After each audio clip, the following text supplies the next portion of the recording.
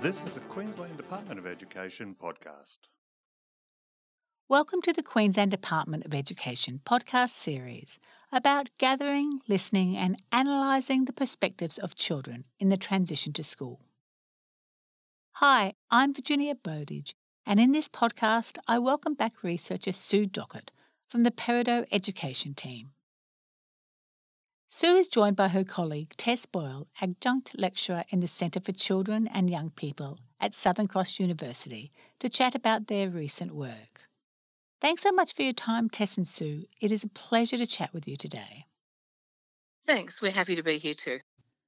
In the previous podcast, Listening to Children in the Transition to School, we discussed that all children have a right to be heard in all matters that affect them, including the planning and evaluation of transition programs. Children experience the transition program firsthand and have insights about how it operates for them, what they consider important, what they like or what they don't like about the program, and why. Research shows that working with children to understand their experiences of transition to school means genuinely listening to what they have to say and responding to that in positive ways. When educators listen to children in the transition to school, it can lead to positive outcomes, including strengthening relationships between students and their teachers, support ongoing engagement and contributes to a sense of belonging to the school. It also supports the learning and development of children and promotes inclusiveness, as children's perspectives often offer different insights and raise different issues from those of adults. In this podcast, we will further explore what it means to listen to children in the transition to school, discuss different ways that transition teams can gather and analyse the perspectives of children during the planning and evaluation of transition programs, and how these teams can use children's perspectives to inform both current and future transition to school programs. Tess, we know that children are well positioned to share both the intended and unintended consequences of transition to school programs. So how do adults, in particular transition teams, go about involving children in the planning and evaluation of these programs? Adults can do this by having conversations with children before they start school and again once they've started school. These can be audio or video recorded. Conversations might be facilitated in the first instance by asking children to draw a picture about going to school and then later another about being at school. Older children can talk to transition teams about their experiences. These may include observations of prep children starting school or reflections on their own transition experiences. It's important to remember many older children will have been involved in the transition process as buddies or as siblings of the children commencing school. So, now that the children have participated in the data generation, what can transition teams do to effectively involve them in the analysis and interpretation of this data? I think the very, very first and perhaps most important thing is to listen. It's often challenging as adults when we're speaking with children because we think we know what they're going to say or we think we know what it means, and we often judge to interpret what it is they're trying to say. What we're suggesting here is it's really, really important to actively listen and hear what the children are saying. You might need to seek some clarification or some additional information from them because often their perspectives are quite different from those of adults and quite different from what we expect.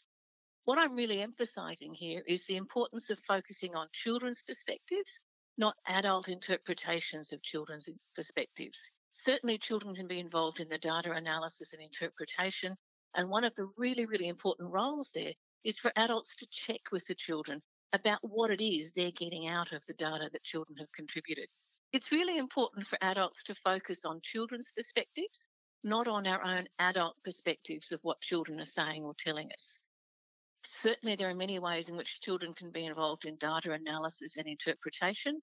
What's really important is that adults check with the children about those interpretations that they're gaining from the data that children have contributed. It sounds quite simple when you put it like that, but can it often be difficult to translate into everyday practice? Can you provide an example of what this may look like in practice? Sure. Using pre and post transition measures like the conversations and drawings previously mentioned, children can reflect on and compare the two images. Adults can prompt for responses about similarities, differences, and changes. As Sue said, it's really important for children to verify the findings of this analysis undertaken by adults. This might just be a simple conversation to sound check or depth the findings. Using the drawings as an example again, then that could be as simple as saying something like, in this drawing, you look excited. Is that how you felt? Do you still feel excited about coming to school? Don't forget, older children can also assist in validating findings and claims about transition programs and experiences. Thanks for providing those examples, Tess. Sue, we know it is important to communicate findings from the data clearly, accurately, and ethically in a way that facilitates conversations about all stakeholders involved in the transition to school. How can transition teams involve children in reporting these results? Again, I go back to the point that we've both made about the importance of listening to children. And like Tess has suggested, it's important to check with children about not only what it is they're trying to tell us, but how they might wish to have that reported, to whom it might be reported, as well as how and when this could occur. Children are really capable of reporting the results. They can perhaps share images or make posters or class-made books and the like. And it's important to involve children in those conversations about how they would like those results to be reported. How would you like us to share this information? Is there some information that you don't think you'd like to have shared? How would you like us to tell other people about what it is you've told us? It's important to talk with children rather than assuming that adults are best placed to make those decisions. However, there's also a really important role for adults to help children understand what the possible consequences of sharing information might be. And I'm particularly thinking of things like videos and images. Once you put them up on the web, they're going to be there for a long time. And sometimes I don't think either adults or children realise that once something is out there, it's going to be very difficult to retrieve it. So conversations about what information could be reported, to whom and how can be really, really important to have with children. Thanks, Sue. That's very interesting. Tess, how can transition teams work with children to plan for change in the transition to school program? Well, as Sue said, talking to children about what went well and not so well for them as they started school can provide insights into aspects of the program that might warrant change. Transition teams can look for and make space for components of the program that include children. That might be a welcome to our school video or a recorded story titled What You Need to Know About Our School. If I can finish on this question, what challenges might a transition team need to be aware of if they genuinely aspire to involve children in all aspects of planning and evaluating a transition to school program? Well, I think there are several challenges to consider. One of the first ones, and perhaps a major one, is time. Involving children in conversations, in thinking about things, in following up things, all takes time. It's not a one-off event, and it needs to occur within a culture of listening. Time is a fairly precious thing in school settings, so time can be a real challenge. A second challenge relates to resources and trying to work out what will be needed and how those will be used. If, for example, as Tess suggested, you're going to make a video or a photo book, then you'll need the equipment that's going to help you do that. So resources can be a challenge. It's also interesting to consider who might be involved. If we're seeking children's perspectives, one of the questions to ask ourselves is, are we seeking the perspectives of all children? Or do we expect some children to represent all others? Do we choose children on the basis of their level of articulateness or their behaviour? What decisions are made about choosing which children are involved and for how long and in what aspects? It's also a challenge for many adults to listen and take children seriously, particularly in situations of education. We're used to the adult being the one with the knowledge and the children being the learners. One of the big challenges in this situation is involves the real transposition of those positions, where adults are genuinely seeking to listen and take children seriously. That clearly is involved in avoiding that overlay of adult interpretation.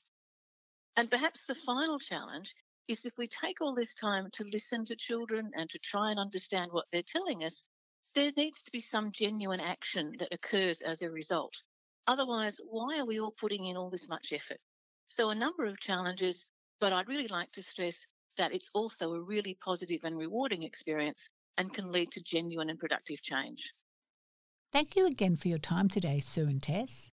It was great discussing some of the many methods and strategies available to gather, listen to, analyse and interpret the data to understand the perspectives of children and the importance of genuine action, including advocating for space to provide the opportunity for children to express and feel supported to share their voice, helping to facilitate an appropriate audience where children's views are listened to, and helping to influence change so that children can actively see their views acted upon.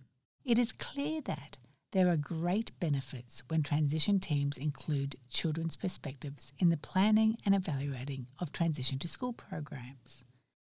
By seeking and responding to student feedback and actively engaging in partnerships for planning and evaluating, transition teams demonstrate that they respect and value the rights, ideas and beliefs of children.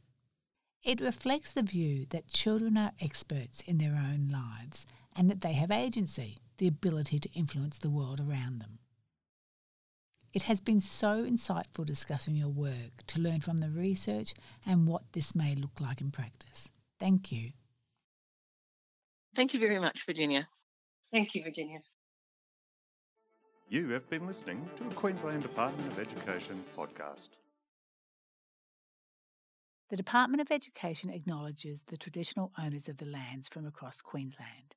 We pay our respects to the elders, past and present, for they hold the memories, the traditions, the culture and hopes of Aboriginal and Torres Strait Islander peoples.